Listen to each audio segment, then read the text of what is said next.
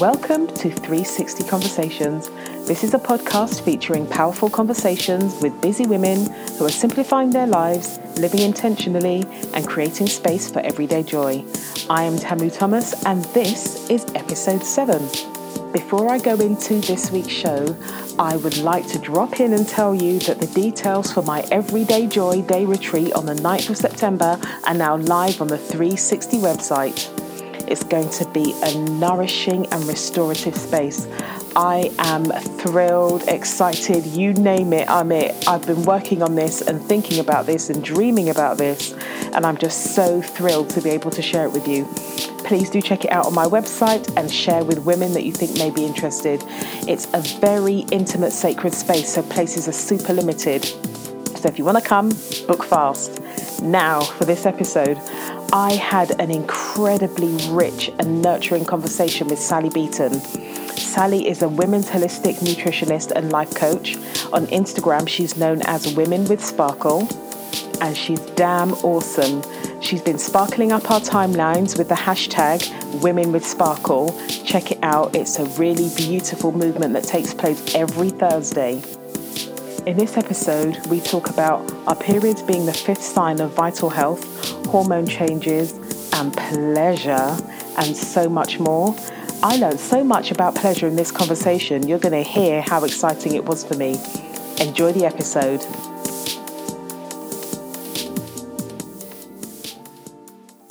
Today, I am very honoured to be joined by Sally Beaton, aka at Women with Sparkle. Sally is a women's holistic nutritionist and does lots of really cute, practical, realistic, achievable things with women to assist us in creating a space where we are our full selves and therefore able to live as a full expression of ourselves. And I came across Sally again via Instagram, and I don't know how we connected on Instagram, but I really am very pleased that we did. And without further ado, I'm going to hand over to Sally Beaton herself so that she can tell us a bit about herself and what she does. Hello, thank you. Well, it is super exciting to be here today. I run a company called Women with Sparkle, and I define myself as a sparkle coach. Mm-hmm. I don't know if I'm the only one. I suspect I am, but that is, I combine holistic nutrition and life coaching to help women get their sparkle back. And the interesting thing about Women with Sparkle is that every woman I've met seems to connect with the idea of it. Mm-hmm. You know, I'm someone who loves sequins and bright colours and things like that, but that is not the essence of what your sparkle is as a woman. Mm-hmm. I would probably define having your sparkle as it's the feminine ball of energy that we all have, and it contains everything from our excitement, our hopes, our dreams, our passions, our silliness, our sexiness, our spirituality, all that combines to give us our sparkle. And life happens and our sparkle gets dulled. Mm-hmm. And my job is, whatever women have been through, some have been through really traumatic stuff, and some are just really tired from the day-to-day slog of life. I use nutrition and life coaching techniques to help them get their sparkle back and shine brightly. That sounds so beautiful. What led you to your career as a sparkle coach? So it was losing my own sparkle, actually. And I'd grown up and I'd always been super happy, super sparkly, super optimistic. You know, people could rely on me for words of encouragement, and I always thought the best of people and the best of life. And I'd never experienced another side of life. There'd been tough times, but I'd never lost that essence of me, that sparkle. Mm-hmm. And when I was 30, I got diagnosed with a breast tumour. Wow. And I had one operation, And I thought, oh, okay, here we go, that's it, over with. And then my consultant told me I needed a second operation. And after the second operation, I was just floored. I think I cried solidly every day, multiple times a day, probably for about a year, maybe even 18 months. I didn't recognize myself anymore. I didn't see that there was a sparkle left in me, or my eyes looked different. You know, we all know a woman who has her sparkle, and we all know a woman without her sparkle. And I became a woman without her sparkle, and it devastated me because I thought, this is my life now. This is my new normal. This is how I've become one of those people that's jaded by the world, that's scared of her own body, that thinks bad stuff's going to happen. And I hated it, and it didn't fit me. It's like when you wear an outfit and it just is so shapeless on you, you just long to wear something that suits you. And I just longed to have that person back. So I set about finding my sparkle again. And the first thing I had to do is I had to understand my own body, instead of being fearful of it or thinking, oh, but what if it grows another tumour? You know, there was all this confusion of why it had happened and how it had happened. So I started studying why it had happened to my body, the physical, emotional states you put yourself in that makes you receptive to growing tumours and diseases and things like that. And that knowledge started to empower me, and I was able to share that with other women. And then I added on training to be a life coach, because I realised how important it was that we all had to work towards a better future for ourselves. If we were struggling in the present, therapy is amazing. Let me just say that. Therapy, and you go back and you talk about the thing you've been through. And if you've been through something really big, you need that. But life coaching I love, because it propels you into, it makes you appreciate your present and walk into that future that you want, which was, for me, it was getting my sparkle back and doing everything I could to become the woman I knew I'd been created to be, not the woman that life had kind of hit round the head. What was it about the second operation that threw you so hard? I think it's because, well, I think that there was an actual physical element in that. You know, what a lot of us don't realise when we have an operation and things like that, we try and bounce back. And our body, even if a scar on the outside has healed, our body has so much healing to do on the inside. Yeah. And so there was an actual physical exhaustion that overwhelmed me. And I was always quite an energetic person. And I think it was the culmination of me being able to think, I think to a point there'd been a facade after my first operation. They were very close together. Right. But a facade of, oh, I'm fine, and I have to be there for other people, and I have to encourage other people through this. Yeah. And then after the second operation, it almost felt like I was being taken through that again, because I wasn't taking the healing from my first operation seriously. Right. And I had to make this journey about me, not about other people, not about responding to every text or email or get well card I've been sent. You know, before I was very much a people pleaser and worried about other people. And after the second operation, I went into myself, and I had to find out how to please myself again and not just constantly worry about other people. That's so huge, and it really makes me reflect on my own experience and the experience of people that I've come into contact with through starting 360 and also previously. And in the beginning, you were talking about your sparkle being a feminine ball of energy. And I think that quite often there's a real tension between our natural, as you call it, sparkle, and the way that we're brought up, because we're brought up in a very masculine, patriarchal, capitalistic society, which would say to us things like bounce back, being resilient, like you did after your first operation. But that in itself is tiring. We cannot be in a constant state of bouncing back.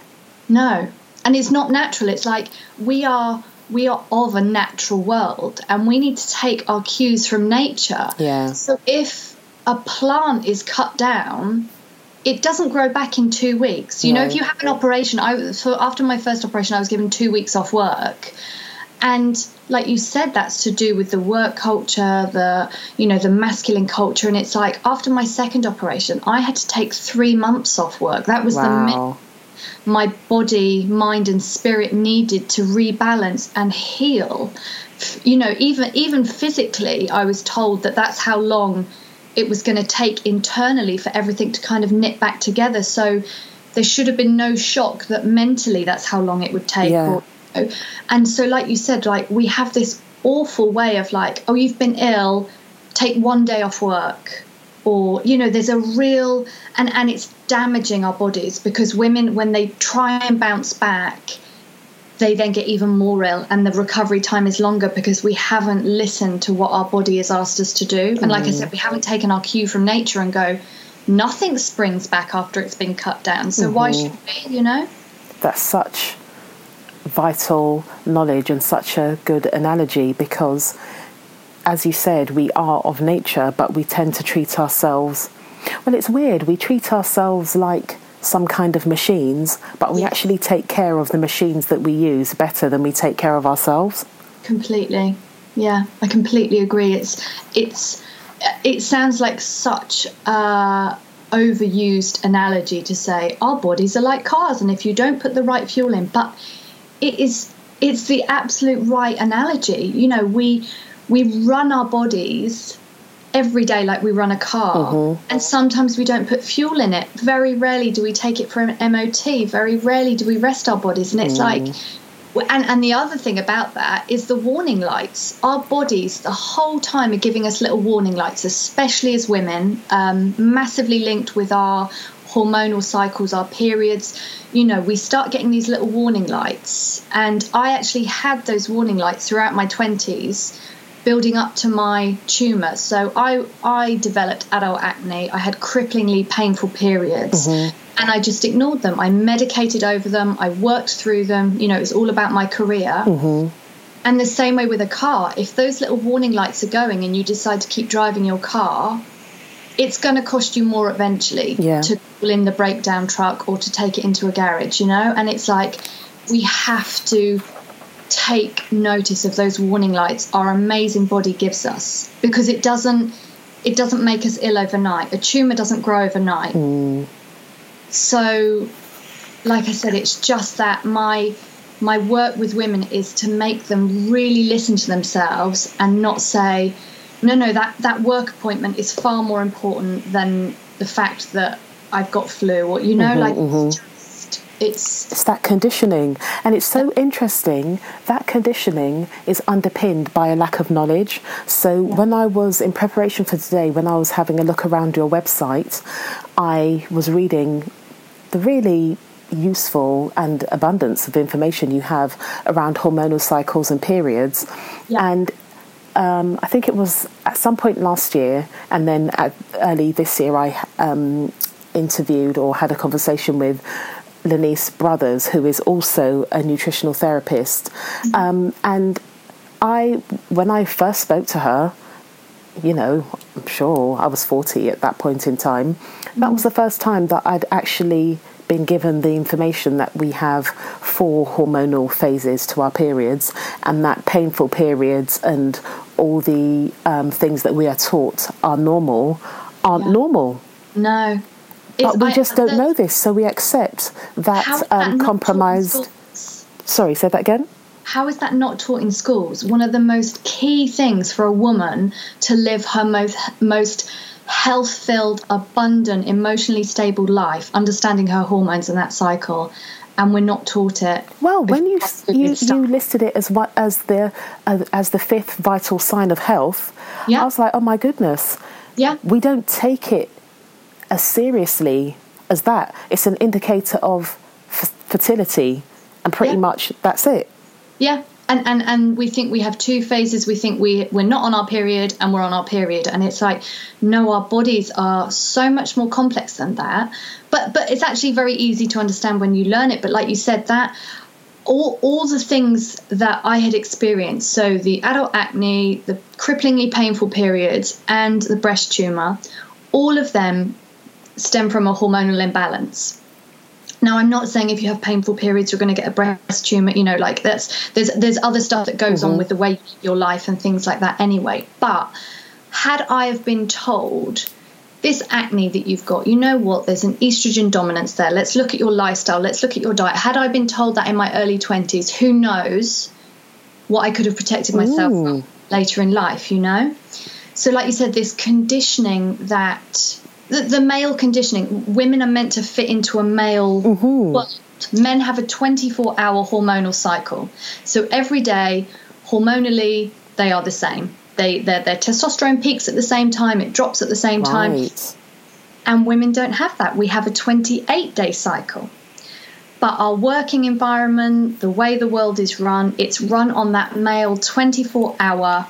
You are the same every day. You produce the same every day. You're tired every day. You're at the same time every day. This, and this. And it's why us women are struggling. It's I know it probably sounds so dramatic, but it's revolutionary. Even being on your website and looking, you've got a blog post about hormones and energy levels, and about sort of not pushing through and engaging in strenuous exercise during certain phases of your cycle. And previously, well, I acquired some of that knowledge elsewhere, and then reading your blog post gave me a sense of relief that I wish I'd had previously, because I engaged in so many narratives about how lazy I was, because at certain times of the month I just really felt like I didn't have the energy to go to the gym, which was coupled by serious fatigue to do with my immune system not working properly because I just wasn't listening to myself.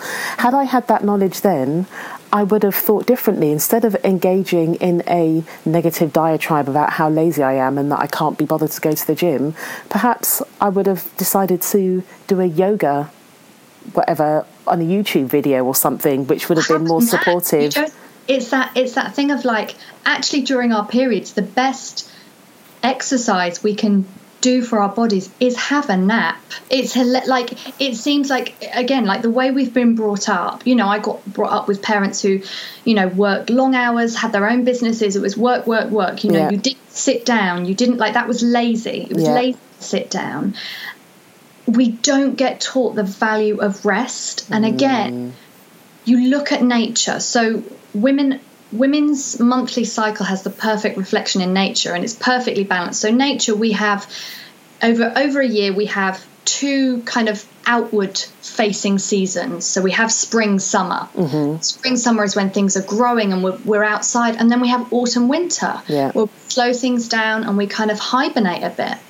And that's the balance of the world, and that's the balance of our bodies. We have about 2 weeks hormonally where we have energy and we can be outward facing and we can network and we can go.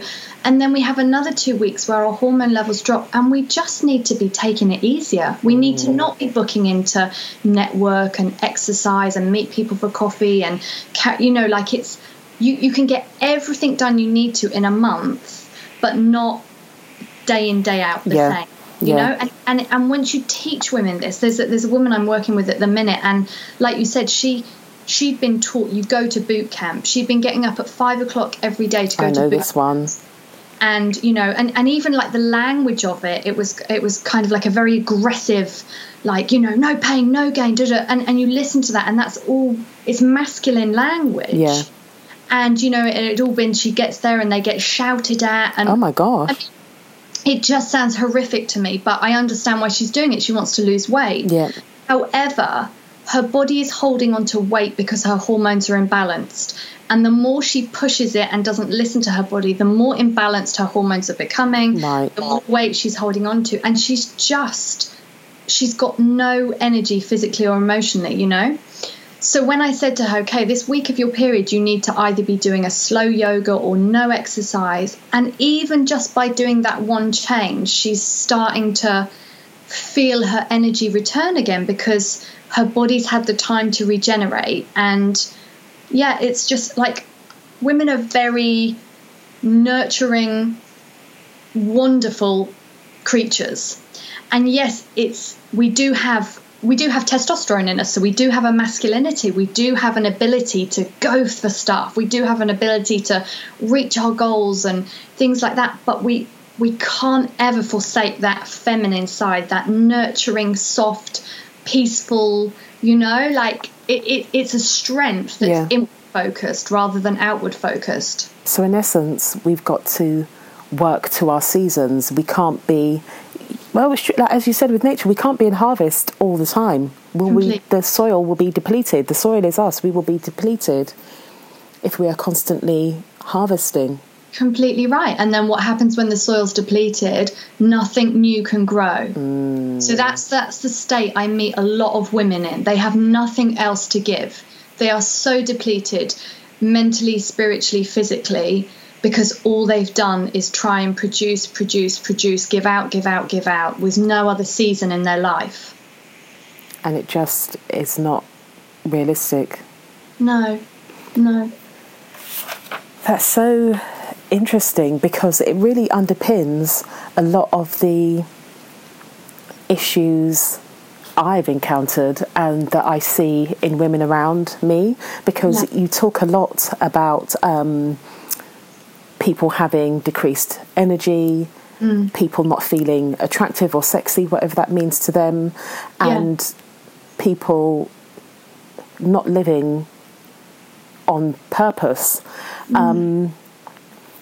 What I'd like to know from you are, how can we start to live in a way that supports us to feel more energetic, sexy? Actually, let me start that again. How can we live a life where we are more attuned to our purpose? Because sometimes people don't know, or they miss what their being, I suppose, is telling them about what their purpose is, because they're so busy fitting into the very narrow boxes we are assigned as we're growing up in terms of what success and sort of progress looks like.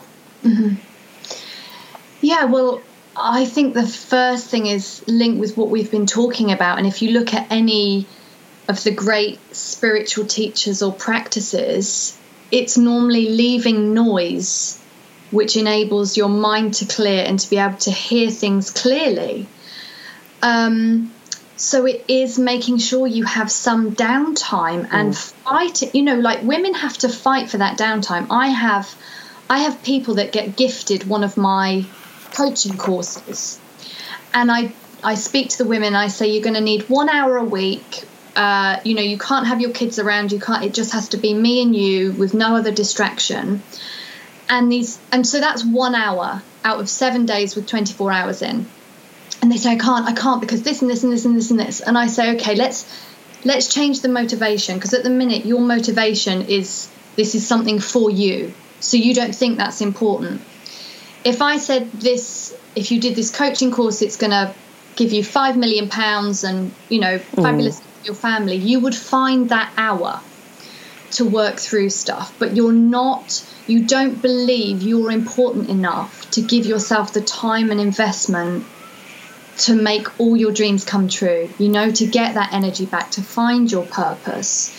So finding that time of rest and time where you can do something specifically for you is crucial to regaining your energy and your sparkle. Because like you said about the soil, it's in that time where nothing's going on that all the stuff underground can start happening, so those shoots can start coming up again. It's amazing, to cut you, what we tell ourselves. So a couple of weeks back, I did a journaling sort of project on Instagram where it was 4 minutes of journaling a day. It was the idea was spawned from a conversation I had with Jessica Rogers, who is also a coach, and I was amazed by the number of women who messaged me or had some form of contact with me saying that they wanted to, but they were really busy during that period of time and therefore could not allocate 4 minutes to journal. And I just thought to myself, wow, what does that say about how you value yourself. And I'm not saying that in a judgmental way. No. I'm saying that because we've been conditioned. Yeah, literally. And a lot when I reflected on my journal entries over that period of time, which are similar to my sort of regular journal entries, a lot of the sort of inner critic, the beliefs that I don't have time because I need to do something else, it all stemmed down to how I value myself. Yeah. And the reason that I'm very interested in having a brand which is aimed at Generation X, in inverted commas, women, is because I think that we were brought up in a time where we were constantly told that our output equals our value. Completely. So if you think your value is equal to your output, taking 4 minutes to express yourself on paper would seem like a really lavish luxury, because you're not immediately seeing a tangible result or value. It's something that comes later on down the line, or it's something that isn't tangible, it's more of a feeling, therefore you don't give that value. And I'm like, wow, bloody hell, we are telling ourselves that our feelings aren't valuable. Again, which is a very masculine way, logic and productivity, yes, value, and feelings, regeneration, like that's of lesser things. And also they're just kind of, there's something nice to have on top, there is very rich or have a lot of time. And it's like, you're right, we got, I definitely got brought up in an environment where busyness was a badge of honor. Yes. How are you? Oh my gosh, I'm so busy, I've got so much to do. Oh wow, she's important. And you see, one of my clients I was working with, she runs a really successful PR company, and she was in that trap.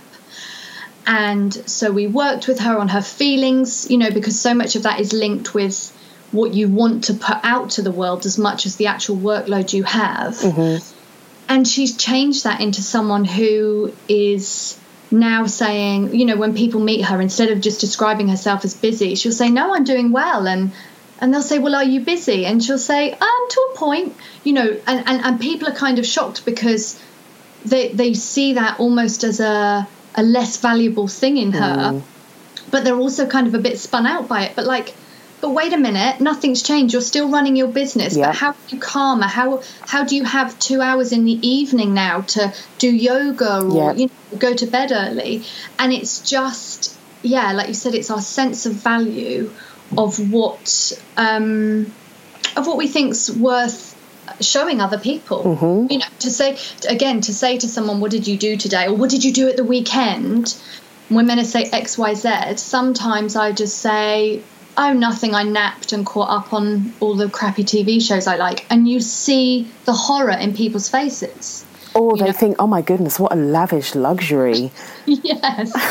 It's one or the other. It's like, oh, well, lucky you, I couldn't do that. Or are you depressed? There's no sense that might be, there's no understanding that, wow, she probably was on her period, and that, oh, how wonderful, she had that time of just being inside and rest and regeneration. It was like, well, there's something wrong with her, like you said. Or she lives a very gilded life, and I wish I could have that. And actually, it's there's a quote by Audre Lorde that talks about self-love and self-care being a really radical act. I can't remember it properly. And I think for me, I know that you commented when I wrote something about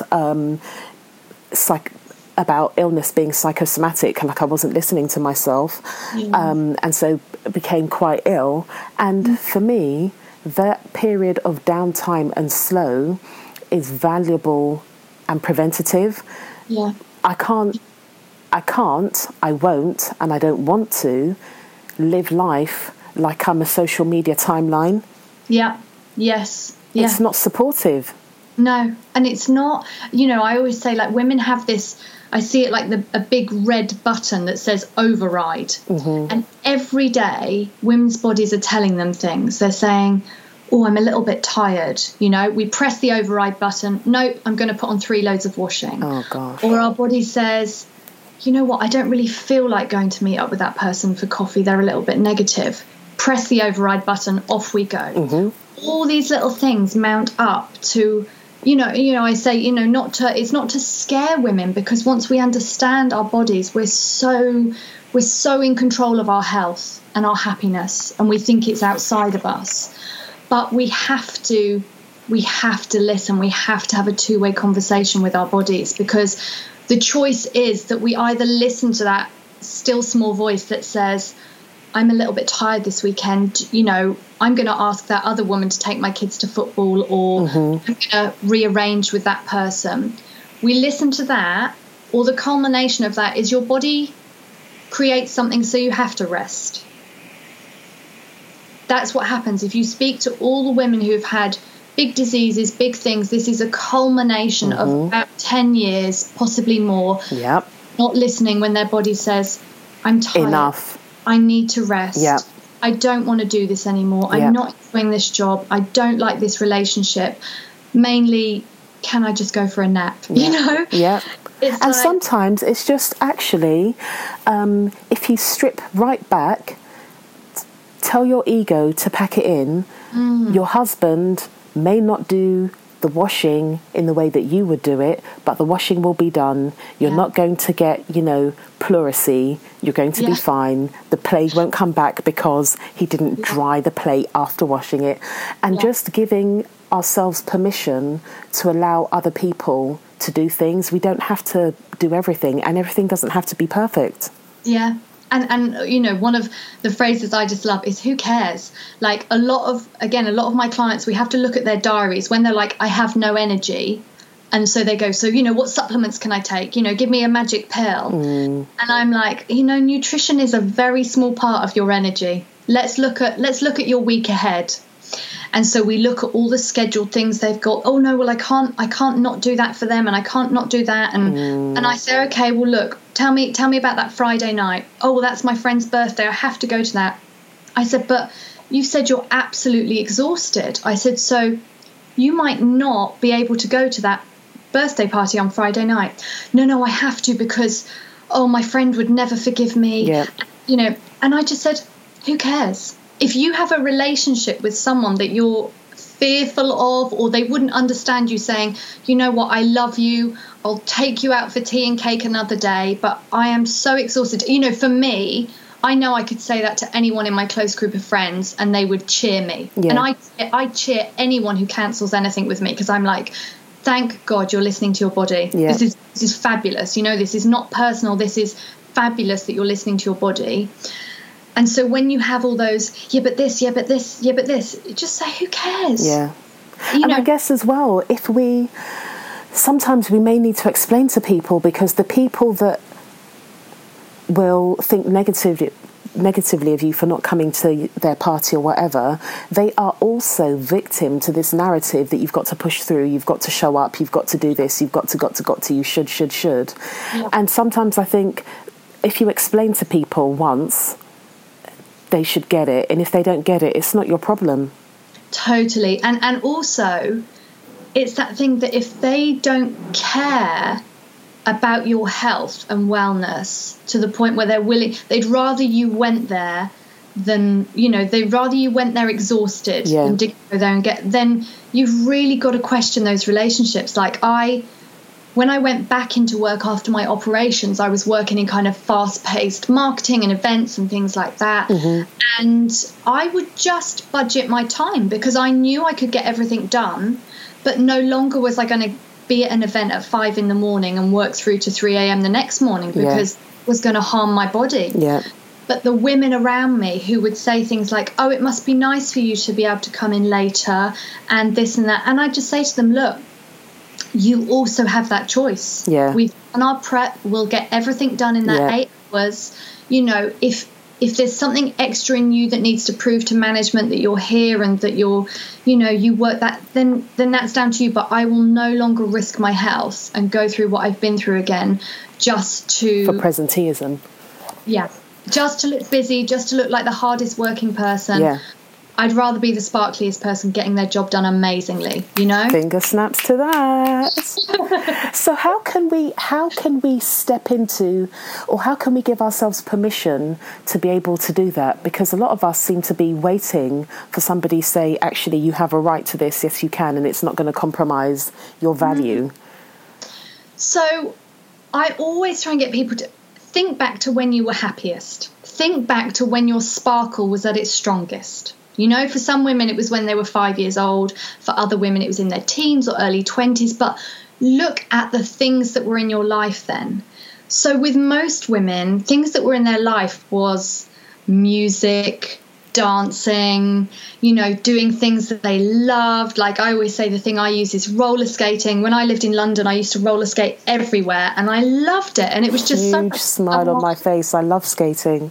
Yeah, and it's just like it was just my way of getting around. But I had my sparkle in those days, you know, and I looked back and I thought, let me look at all the things that have gone out of my life which brought me so much joy. So roller skating, dancing, you know, music, all those things. And I was like, I have to bring them back into my life. Mm-hmm. And it can feel awkward as a 39-year-old woman doing things that you did in your early 20s, but you're never meant to stop doing them. That you are not meant to stop roller skating when you're 15 or when you're 20. You're not meant to stop singing out loud and dancing and going to gigs in your 20s. That's stuff that brings us joy, that lights us up from the inside. Mm-hmm. It's meant to carry on for the whole of our lives, but we're just... Our circumstances shamed and, you know, shame us and kind of think, oh, I'm a bit old and, you know, I couldn't wear that now. So we just like close our lives down and then we wonder why we're so unhappy and lack so much sparkle. But it's because we haven't kept all those ingredients in our lives that just make us feel sparkly, you know? So what can we do? Because we're creatures of habit. So if you're if you become in the habit of telling yourself that you're too old, you're not in a stage of life where you can do X, Y, Z, how can we do that in small ways? So I talk a lot about everyday joy. How can we create a really grounding sense of everyday joy that can lead us to those peaks in joy where we think, actually, sod it, I am going to get the roller skates and I am going to skate to the park with the children this Saturday rather than walk and wish that I was skating? So for most women, I'd say start small. Don't, you know, confidence is a huge thing for women as we age. You know, that's why we start changing the way we dress and we don't feel confident and we don't dye our hair crazy colours anymore. You know, like our confidence gets chipped away through circumstances, childbirth, the media telling us that, you know, as you get older, your sexiness goes and your bodies look wrong and things like that. So start small. So that's why I do Sparkle Up Thursday every week. Woohoo! And it's to say to women, you know what? And again, it started from me. I got to a point in my life and I was working from home. I wasn't going out. I wasn't being invited to parties or weddings or that anymore. And I thought, I don't dress up anymore. Yeah. I'm slobbing around the house doing dog walks in my comfy clothes, which I think I want to wear, and I feel terrible about myself. And the happiest I am is when I've got fashionable clothes on or I've done my hair or done my makeup and we build a narrative. Oh, but I don't have time for me anymore. And so Sparkle Up Thursdays be like, you know what, once a week minimum, I am going to dress up. And I'm probably not even leaving the house other than to do a dog walk, but I am going to feel better about myself. I'm going to look in the mirror and start to see that person who's got her sparkle. So then once you dress up in the house, you then go, you know what? I'm going to go to Tesco's and buy a loaf of bread like this. In my sequin catsuit. Why not? And you're also going to know that you're going to bump into people and they're going to, you know, women are so fabulous but can also be really careless with their words and say things like, oh, you know, if they're used to seeing you with no makeup and suddenly you've got makeup on, there's big gasps, wow, don't you scrub up well, where are you going, oh my goodness, da-da-da. And so again we think, oh my goodness, I don't want people to say that, so I won't do it. who cares? Yeah. No, people are going to say these comments. You're going to have a bit more of a strut in your step, and you're going to go, wow, I still look pretty good. You know, like I've been looking in the mirror for the last 5 years, seeing someone in their grey tracksuit bottoms and white T-shirt and going, who are you? Yeah. You know? And I think it's really important when you work from home, because you're so right. I think I spend weeks looking like I'm doing the gardening. Yeah. And and that has an effect on your soul. So that's what I realised. I was still am such a spiritual person that I thought every part of your sparkle, of your growth happened on the inside. You know, you get away from this materialistic, everything's on the outside. Yeah.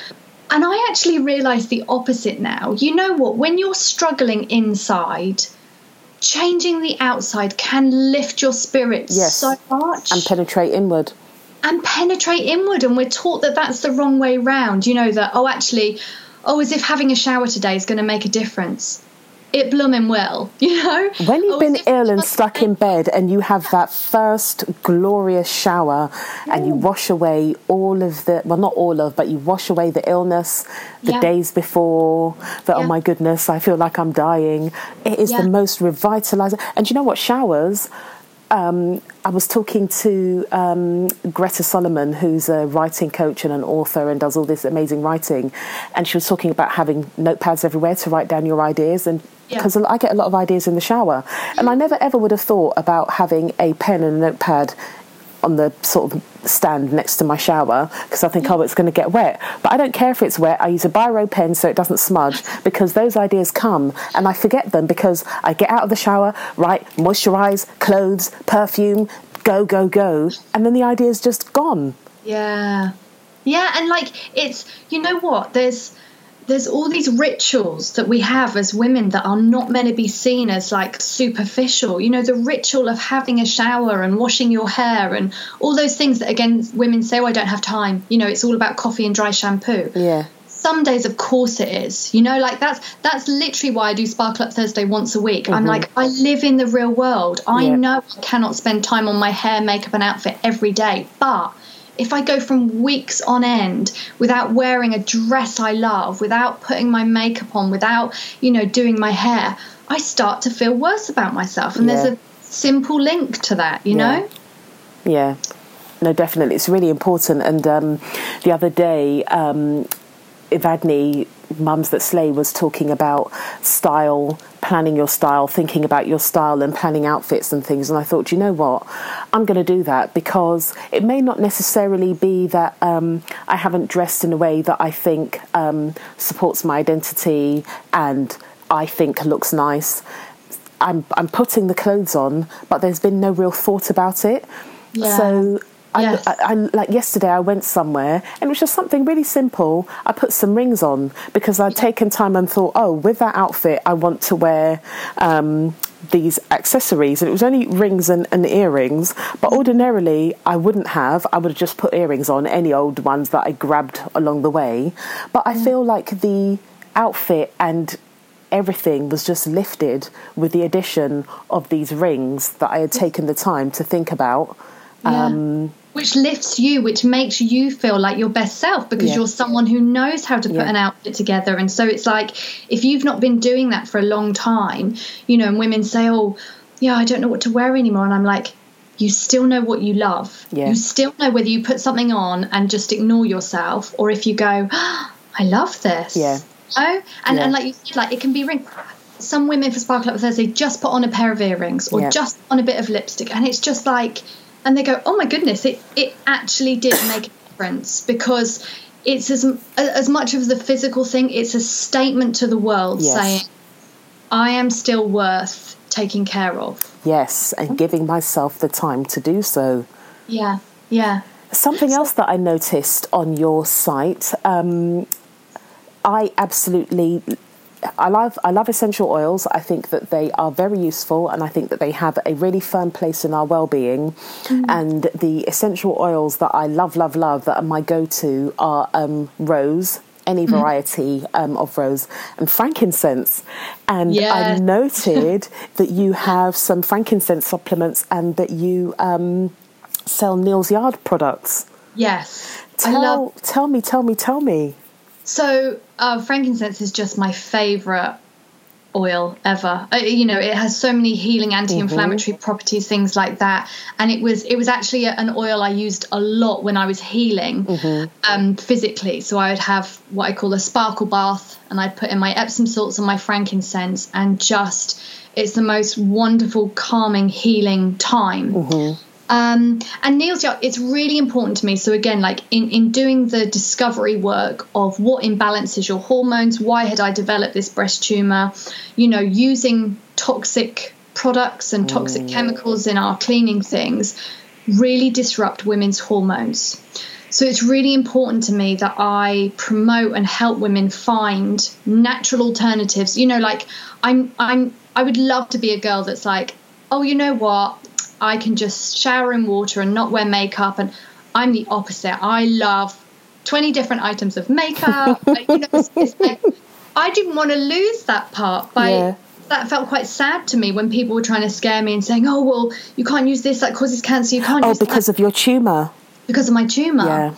So I wanted to find natural alternatives that were just divine, and to me, Neil's Yard products are just so gorgeous, and they've got they're holistic products, so they have an amazing oil that helps externally and with your kind of mind as well. So our skin's our biggest organ. Like, we fail to acknowledge, or maybe we just don't know that in the first place, but whatever you're applying or coming into contact with, your body's absorbing that.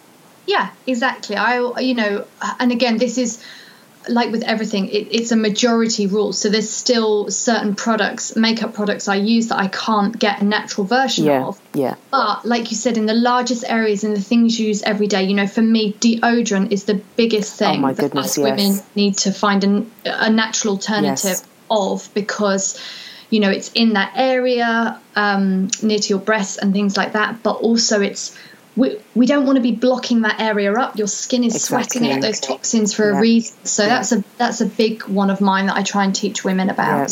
Yeah. So no, that definitely, I was reading about research into links to breast cancer and deodorants and antiperspirants, and I switched over. It took a long time, and it's really difficult because you don't want to smell. No. You want to smell nice. You want to feel fresh. You don't want to feel like your armpits are wet. And we're so used to having something that keeps us dry that switching over to a natural alternative that doesn't do that can be really difficult. But if you persevere, you can find a deodorant that works for you. And I guess it links back to what you were talking about with your cycle. So, for example, I know that at times within my cycle, my body odour is stronger, so I have to do something a bit different. So it may mean that I need something.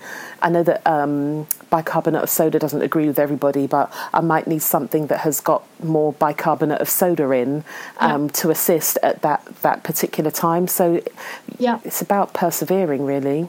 Totally. There's an article on my website that talks about natural deodorants and what you can do to help the crossover. So women can look at that. But it's our armpits and are sweating things out for a reason. So in the same way, that a lot of the kind of antiperspirants block that happening. I just say, is there any other orifice you try and block up to stop things coming out? Well, exactly. It would cause problems, right? Without getting big time. We realize that with our armpits as well, and and our sweat in general. So I'm going to go backwards a little bit, thinking about blocking orifices, blocking in a different way. What about contraceptions? And because I'm thinking about what you were talking about with our hormonal cycle and our periods and our 28-day cycles. How and what I'm thinking about is actually making a conscious effort to track my cycle so that I can identify my peaks and troughs and work in harmony with myself rather than forcing myself to do things that I can't. What about when you are taking some form of contraception that alters that? Like, I know that with the contraceptive coil, for example, there are many women that don't have periods. So, contraception, hormonal contraception, unfortunately knocks out your cycle. So even if you're having a period on the pill, it's not a real period. It's they've done that for psychological reasons.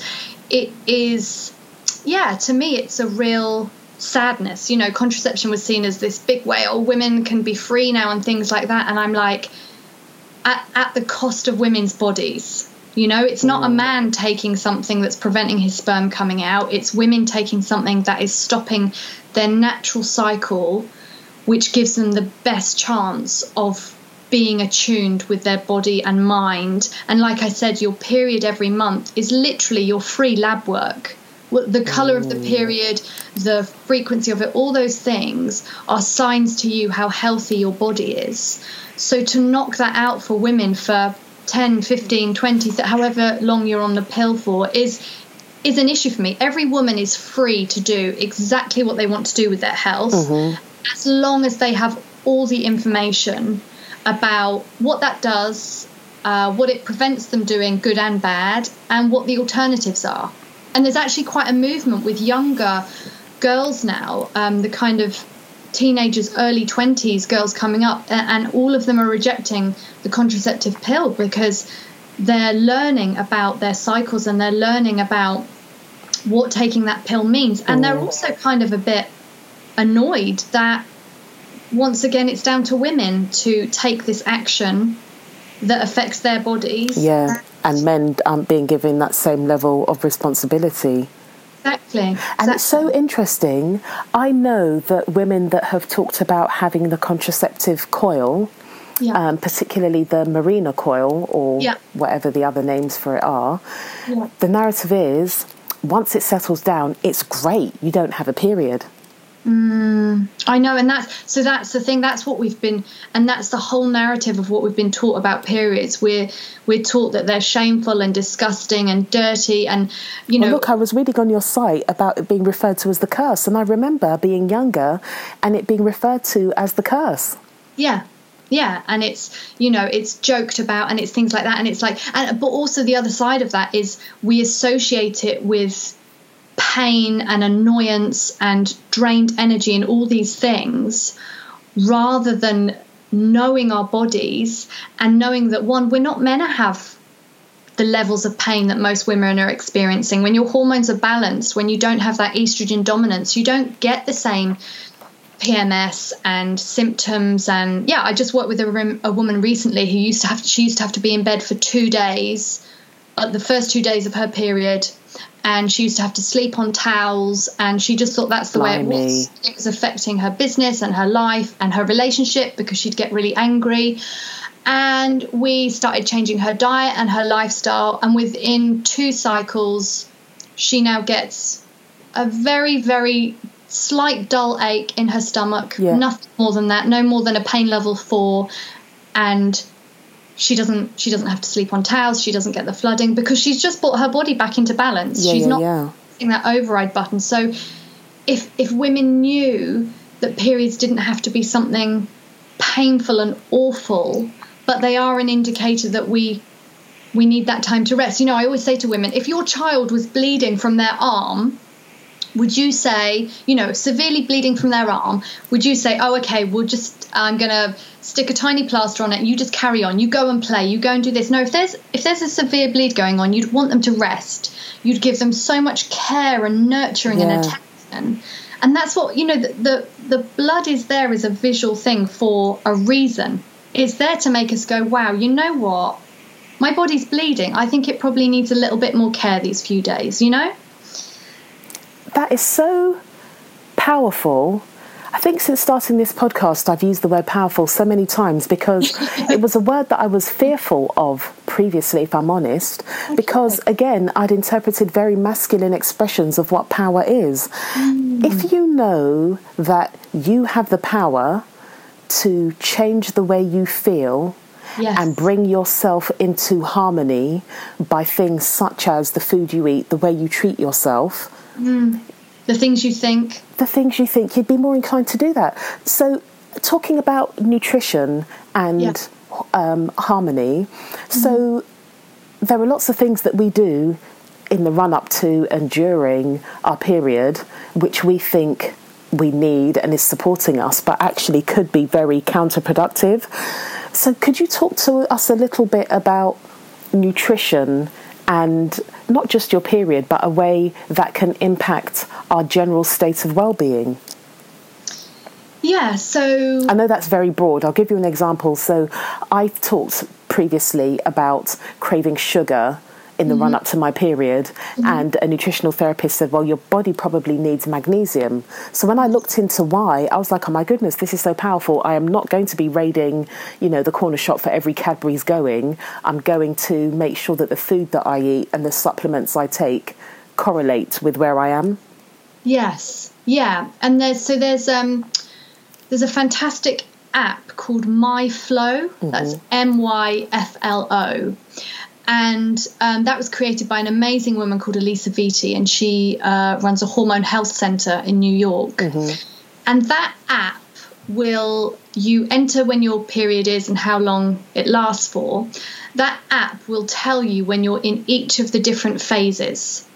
And it will also tell you in each of those phases what is the best sort of food that you could be eating. Right. Nutritionally, optimally nutritionally. So that's, if I went into it, we'd be here all day. Yeah. But the other thing I'd say about that is the whole cravings issue. Yes, often there is a nutritional deficiency route. So yeah, a classic one with the sugar craving is magnesium, obviously, sometimes chromium. But a kind of bigger rhetoric around that is that some sugar is fine. Some indulging in something your body's asking for, like I said, in the same way when your body's saying, I'm tired, and the dream of dreams would be a nap, and we think, no, I'm not going to have that. If your body is longing for something sweet, as long as it's not all day, every day, it's so fine to have that. But so the caveat I give my clients when they say, often before or during my period, I want some chocolate or sweet things, and I say, great. So if that's what your body's asking for, if we've kind of, balanced your hormones, we've seen that you've got no kind of nutritional deficiencies, then I want you to go have that chocolate. But two things, I want you to have the best form of it. Okay. So I don't want you to eat a packet of cheap biscuits. Oh, I like cheap biscuits. If you like cheap biscuits, go for it. But if your body is craving like a 3-layered chocolate cake covered in chocolate ganache, that's what you go find. You go find that, and you sit and you taste it and you enjoy it and you have it as a full experience. I can, if we've got time, I can go into something that links with that, which is why women fulfilling their pleasure is so important. Come on, let's do it. Okay, so if you've got children around, you might want to move them away because this sounds good. This sounds good. So it is all linked with an organ in the woman's body that women have that men don't have, right? Called the clitoris. Oh, so we have this organ that we think is just linked with sex. And again, like the periods, I'm like, why were we not taught this stuff earlier? Because I didn't know it was an organ. To me, it's revolutionary. Okay, so I'm going to blow your mind then if you think that is interesting. So about a third of it is on the outside of our body. 2/3 of it approximately is on the inside of our body, with, different nerves and that running all the way up to our brain. So it's linked directly with how we feel. It is the only organ in any human body. So men don't have an organ that correlates to it. People think, it's the penis, but the penis has other functions. The only function of the clitoris is to bring pleasure to a woman. So we've been designed for pleasure, to receive pleasure, to enjoy pleasure. The clitoris has about 8,000 nerve endings, all dedicated to feeling pleasure. The penis only has about 4,000. So in the same way that your lungs need oxygen, your clitoris needs pleasure, because inside your body. Finger snaps. So, like I said, people just, quickly go down the sex route. And, when you talk about pleasure, that way. But like I said, we have this organ mainly inside our body with all these nerve endings that are waiting for daily doses of pleasure. And when we live lives as women without pleasure, we start to suffer. And if we've been given an organ designed specifically for pleasure, and we deny ourselves, or we shortcut, or we take a crappy version of pleasure, it's going to affect us. And so you see that all around. You see women who have no form of pleasure in their days. So this is linking back with the chocolate cake. This is what I'm saying. Like women are okay, I want some sugar. I'm just going to eat that biscuit, but I'm going to eat it while I'm doing that. And I'm also going to hate myself because I've got no willpower. No, you know what? You deserve that pleasure. But you deserve to have that beautiful piece of cake, and you put it on a beautiful plate, and you sit down with a fork and you taste every mouthful of that cake and that sweetness and that chocolate, and you let your body absorb that. That is as health giving as any supplement I could give you. So you need to look and find daily doses of pleasure.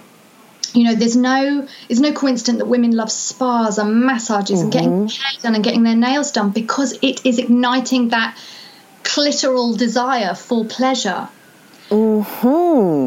So look for ways in your everyday life. So, and you know, if we all had umpteen amounts of money, we all know how we'd find pleasure, okay? Or we'd go on holiday and we'd do this and we'd buy these clothes. But you can find it in your everyday. You make your day more pleasurable, even if you're doing exactly the same. So an example for that is I love tea. I love my green tea. And so whereas before I'd kind of be starting on the internet and catching up on client notes and, you know, I'd just have whatever mug was in the cupboard and whatever tea bag. And now I create a ritual. And I have the most beautiful teapot. I have the best tea I can get. I have a gorgeous mug that says, "Don't let anyone dull your sparkle." And I sit down and I enjoy that little ritual, even if it's only for 5 minutes. And I let that pleasure soak into my body, knowing that I need that day as much as oxygen. I love everything you have said. So number one, I am thinking, women, we have clitorises and we have this knowledge. So I think if you're in a same-sex relationship, you're probably getting a good amount of clitoral stimuli because you know how it works. Yeah. Men, you need to listen to this, because this rushing around the clitoris just to get things started is not enough. It will not do. Okay? Listen to Sally. She's told you, she's giving you the information. Equally, with what you're talking about this beautiful pleasure principle, we can all do that. And I love this because I find quite often with wellness and spirituality and all of these things that fall under this wellness umbrella, it can often feel quite detached from everyday life. It feels like it's something that you have to go out and get and bring in, spend money on or whatever. But if you are, as you have said, having a pleasurable experience when you are making that cup of tea, by making sure that you have a nice cup and saucer to have it with, and you are mindfully pouring that water, you are savouring in the flavours, you're not doing anything else whilst you're doing that, that is a beautiful ritual that isn't going to compromise your day or detract from all of the things that you need to accomplish. And you're giving yourself a huge sense of satisfaction within a period of 7 minutes. And it will increase your health and what you want to do. You know, as women, like I said, we have this organ that means we're literal pleasure seekers. So, you know, again, we all know about the external part of the clitoris, and we all know about that in relationships and that related to sex. But the idea of self-pleasure, without it being a sexual connotation, it can be both. The idea of self-pleasure, when we get that feeling of pleasure, we actually release something called nitric oxide, which is what you release when you have an orgasm as well. So we're stimulating ourselves from the inside when we are allowing ourselves to have these pleasurable experiences. Exactly, which are and they're health-giving properties.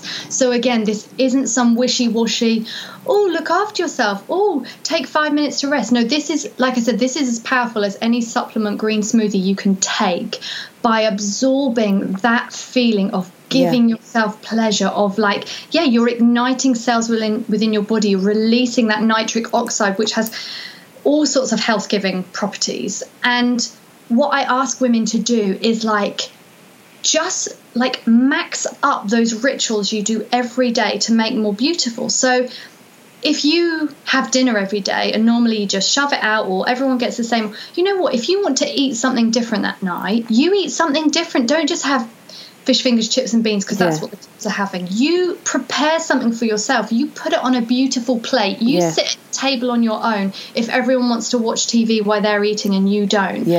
You just take those moments that are still the same as what you're doing every day, but you're infusing that pleasure into it, which is as important as what you're eating and the exercise you're doing and what you're thinking. And it can be so fun. So like, I had a friend come and stay because she was really burned out, and so we did just like a 24-hour retreat. And I was like, you have no pleasure in your days. Let's talk about the things that bring you pleasure, that, you know. And actually she loves cheesecake.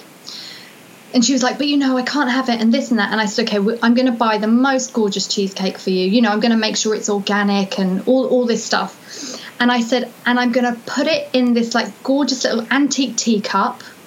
And I'm going to run you a bath. And you're going to lie in the bath and eat cheesecake. And it is going to be the most fantastic thing that we could do for your body right now.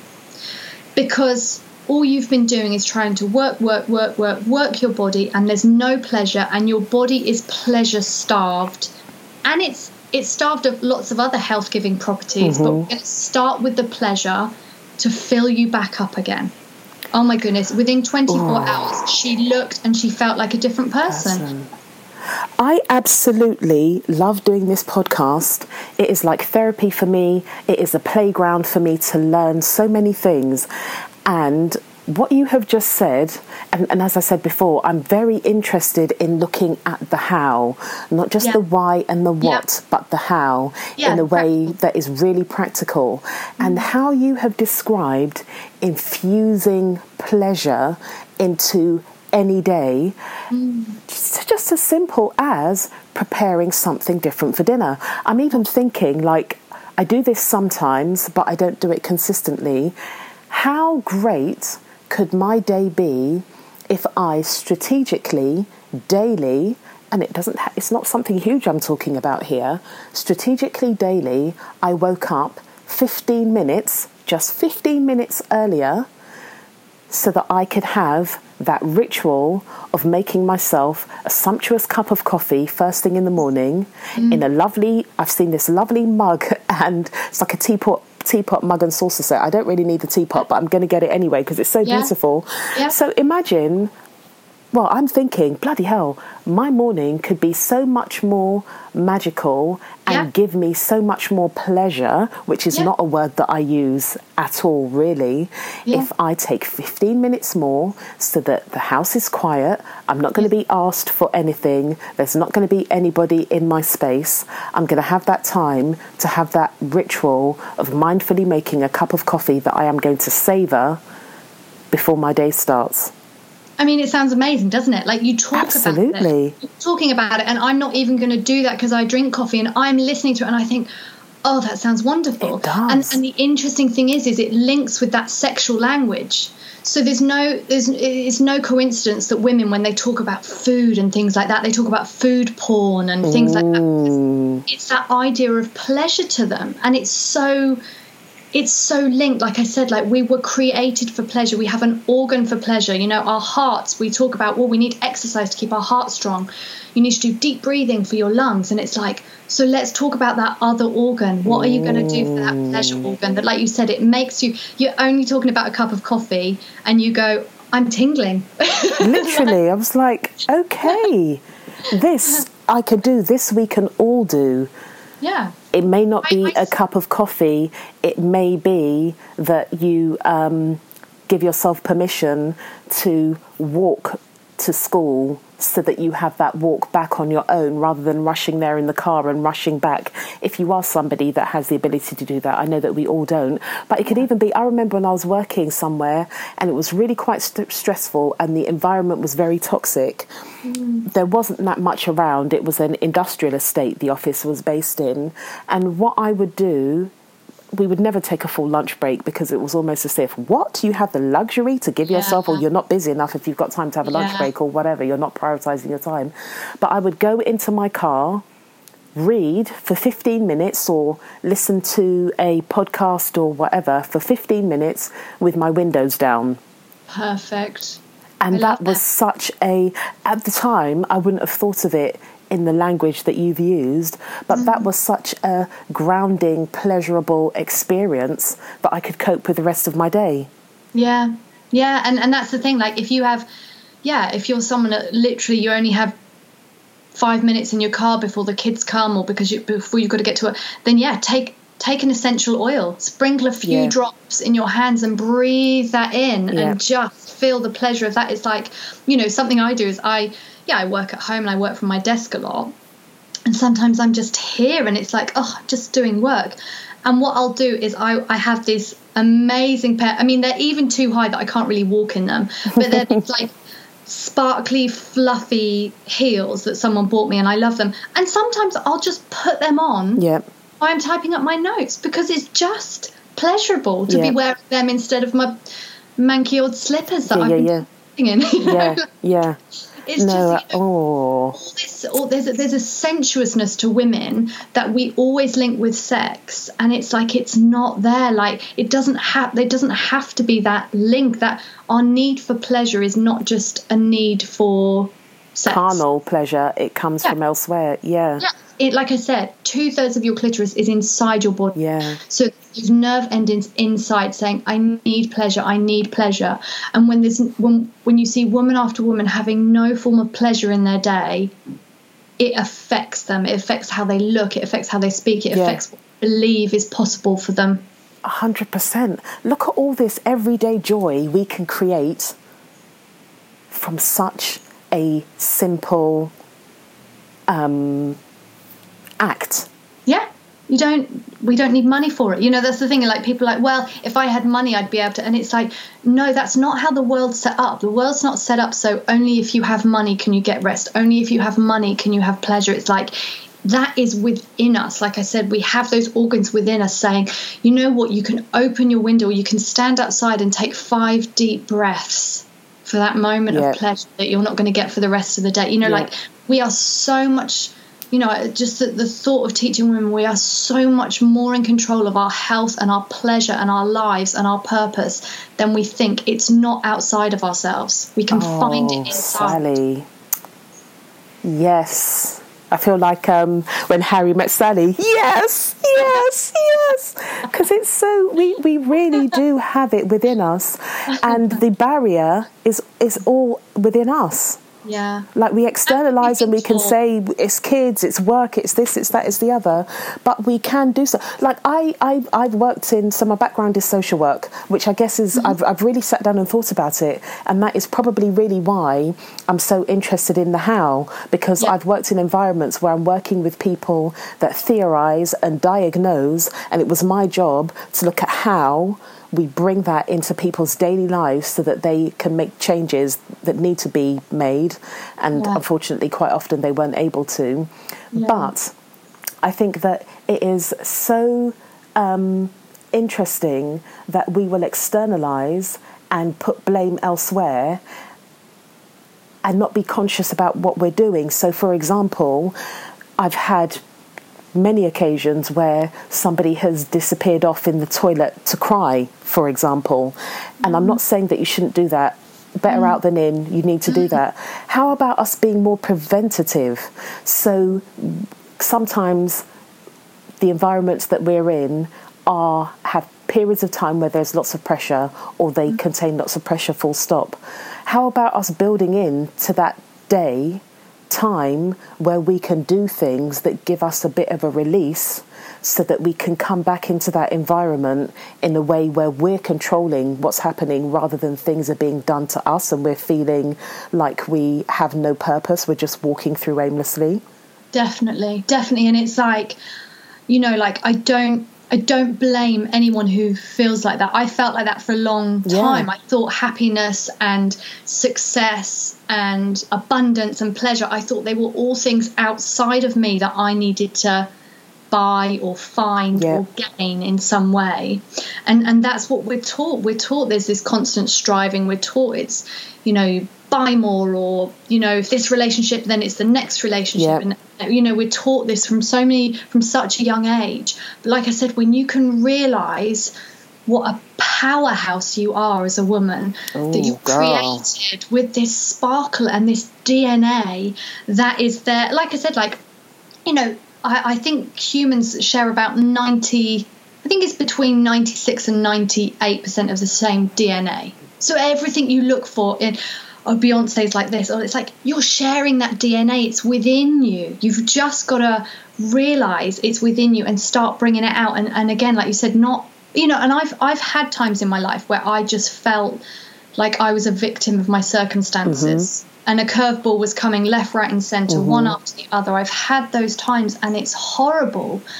But if you can just take that moment to breathe and say, even within all this crappiness going on, I can still do one thing to make this moment better.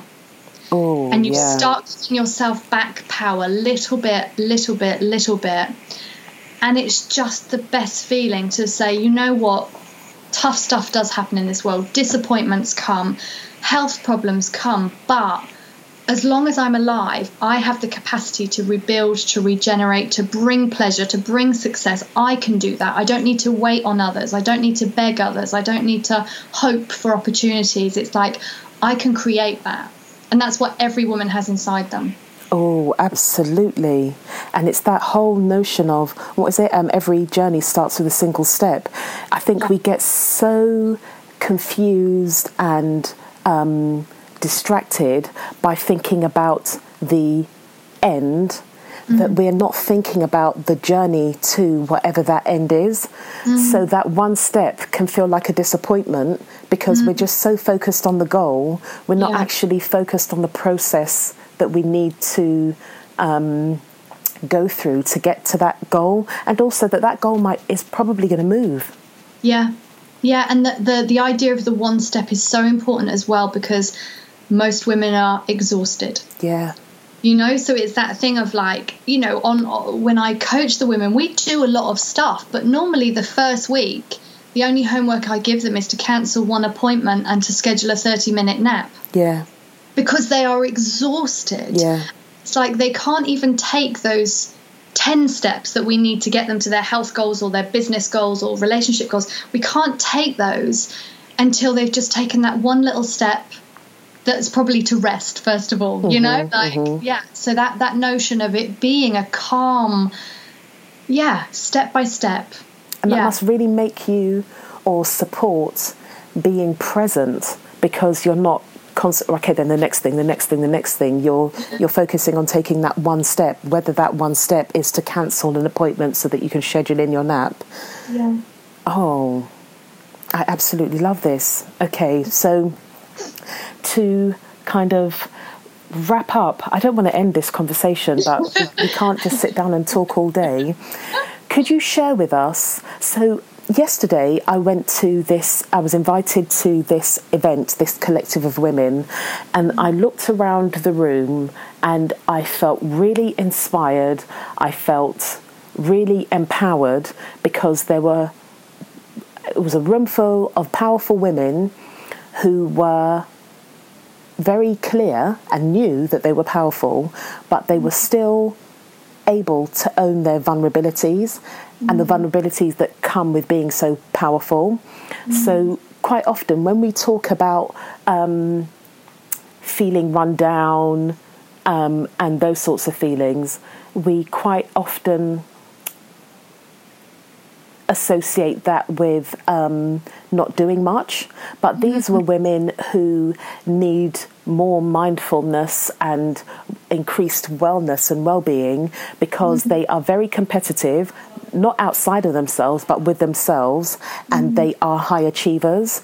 So thinking about high achievers, could you recommend any ways that somebody who is a high-functioning, high achiever that has very clear aspirations and is working steadily towards those, often at warp speed, ways that they can slow down so that they can notice the things that we've talked about, everyday joy, making time to create pleasure?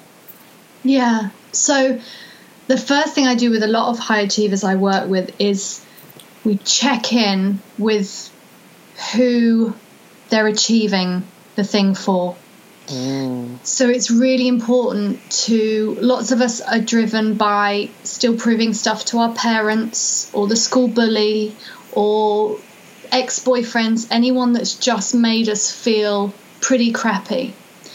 And you need to be clear that that high achievement is for you and for the betterment of those you love in the world, and not to try and undo pain that was caused to you by other people, like I said, parents or exes or things like that, because otherwise you're fighting a losing battle and you will burn yourself out. You need to find that peace in other ways. So that's the first thing, to really check in with that personality type. Tell me where this drive is coming from. Is it natural? Is it spiritual? Is it, So we check in with that. And then other kind of day-to-day things of just taking care of themselves. Like I said, linking them in with their hormonal cycle is key.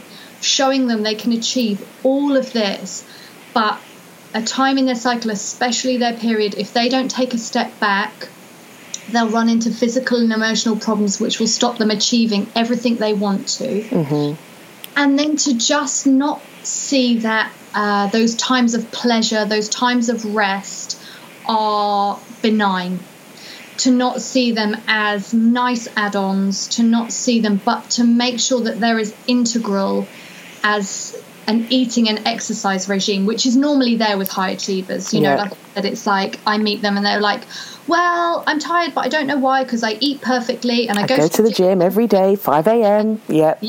So it's realizing that energy, food is one component of energy. It's your thoughts. It's what you're doing every day. So it's just, like I said, unpicking, first of all, why you've got that high achieving attitude, which is not a negative thing at all. It's wonderful. It's how stuff's created in this world. But then after that is realizing the very logical, natural laws that say, if your business has seen growth in this area, then you're going to need that time to replant, to regenerate that soil over here. Where is that time scheduled in? Because if in the next month or 6 months there is no regeneration time scheduled in, that beautiful plant and business you've been cultivating is going to start to wither. It's not going to have the health you want. We've got to be really careful as businesswomen that our businesses don't become a parasite, that their only existence, the only way they exist is from feeding off us and our energy, because our energy is finite. So once we understand that, putting things in place to make sure there are other things that can feed that business while we have time out, so we can rebuild our strength to then go and feed the business again. Yes. And then these practical things are different with every person. So like I said, you want something that makes you feel very rested and something that lights you up from the inside. So for me, a nap or a bath is something that is just so nutritious to me. And then roller skating and a dance class are the things that light me up and make me feel fun, So it's like, and they will be different for every single woman. I'm not trying to say, anything that you suggest is some kind of overarching panacea, but I think it's a starting point for people to be more considered about where their behaviour is coming from, rather than just saying, this is just how I am. Actually, quite often there's a driver beneath that, and if you can unpick that, then you're able to do something about it or carry on. You're coming from an informed. That because I became a victim of that. I was, throughout my 20s, I had such high goals for myself that I wanted to achieve in my career and the industries I was working with. And, I saw it again as a badge of honor that people said, oh, she burns the candle at both ends. I saw that as a good thing. Well, not such a good thing when at 30 you're being diagnosed with a tumor that is normally only seen in postmenopausal women. That's how imbalanced my body was. So it's like, because my body knew that drive had not come from a natural place. Yep. That drive was coming from the need to prove to everyone who'd ever doubted me or called me lazy or made me feel unworthy. That was the drive. And your body is never going to support or sustain a drive that's coming from such a toxic place. Even though I just said to wrap up, I just want to touch on, because I was so engaged in what you were saying, I forgot that I wanted to ask you. So you went through your period of being ill and needing a good 3 months to be able to heal and restore and renew. What did you do in that period of time? So let's just say that 3 months actually was just for the physical healing. That was just for the physical healing when I was then able to go back to work. The emotional healing, I had a huge amount of depression in that time. I just felt so sad about what had happened to me. And I would say that probably took kind of at least 12 to 18 months to come, to sort itself out, to rebalance. So within that time, I treated myself like someone who was important. So I gave myself the best food. Like I said, I'd done a lot of research into the foods that were anti-inflammatory, anti-cancerous, things like that. So I made sure that my food preparation and intake was a priority. I kept very negative, toxic people away from me. I was really aware that I was fighting for my life. And so within that, before I'd been someone who was like, oh no, I can be around anyone and I will help anyone. And I realized that it was a time where I had to just help me.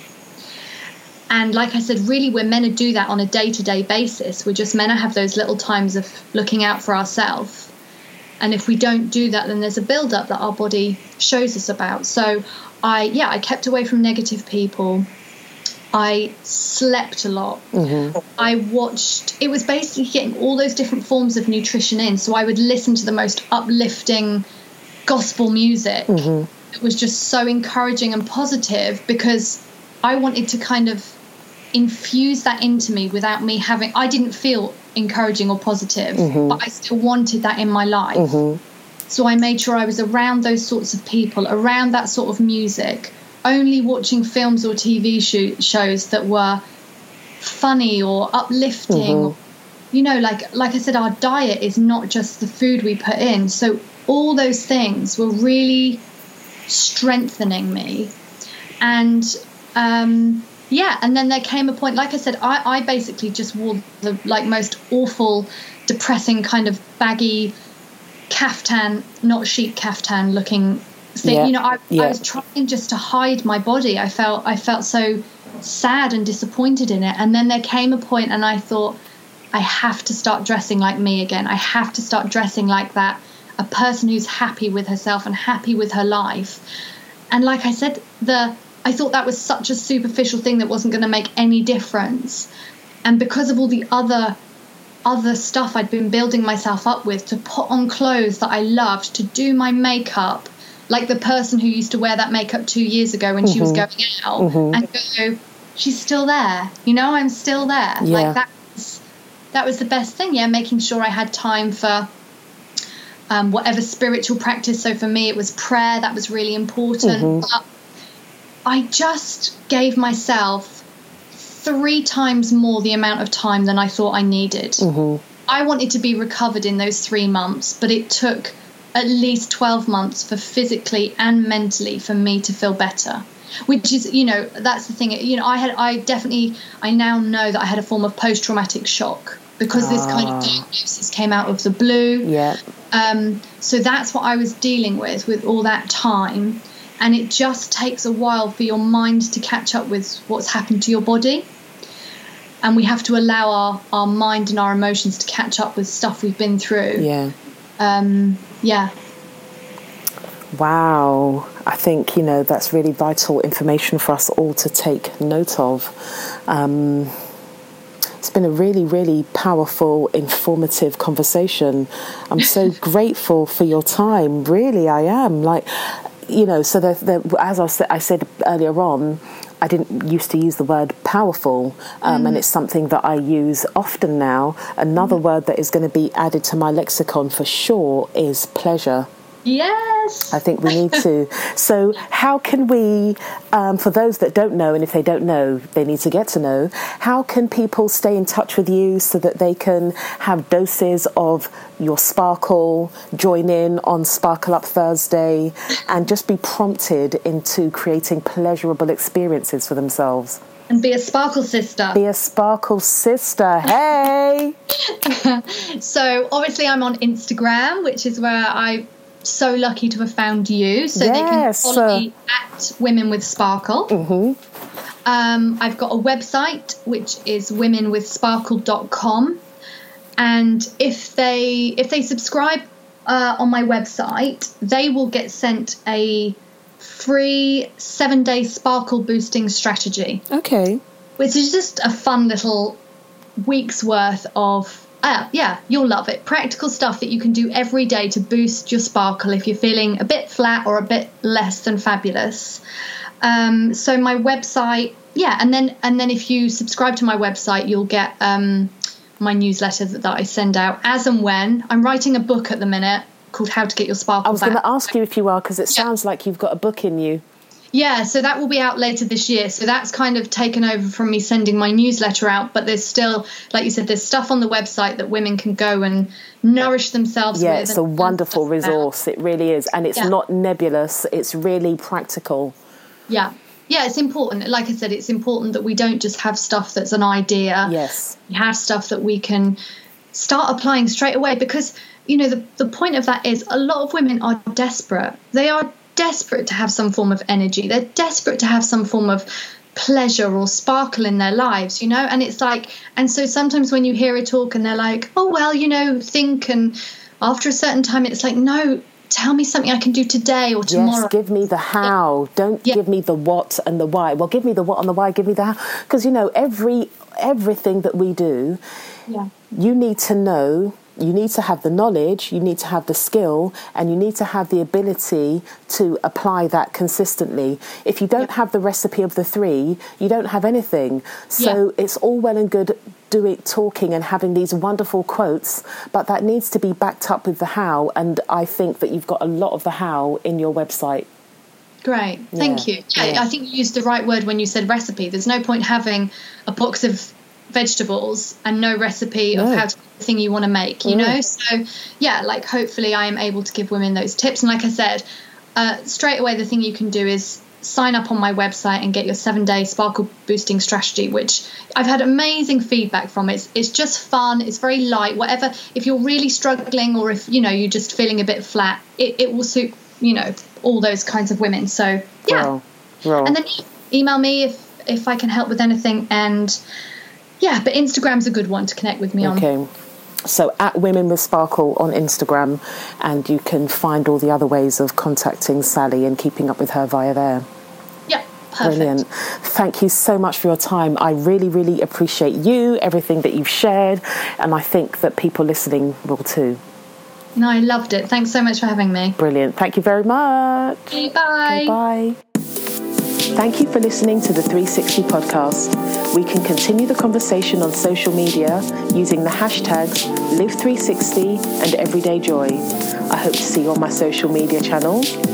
If you like the podcast, please subscribe, like, comment, rate, and share this podcast wherever you're listening. 360 Conversations is produced by me, Tammy Thomas. Podcast music produced by James Anderson.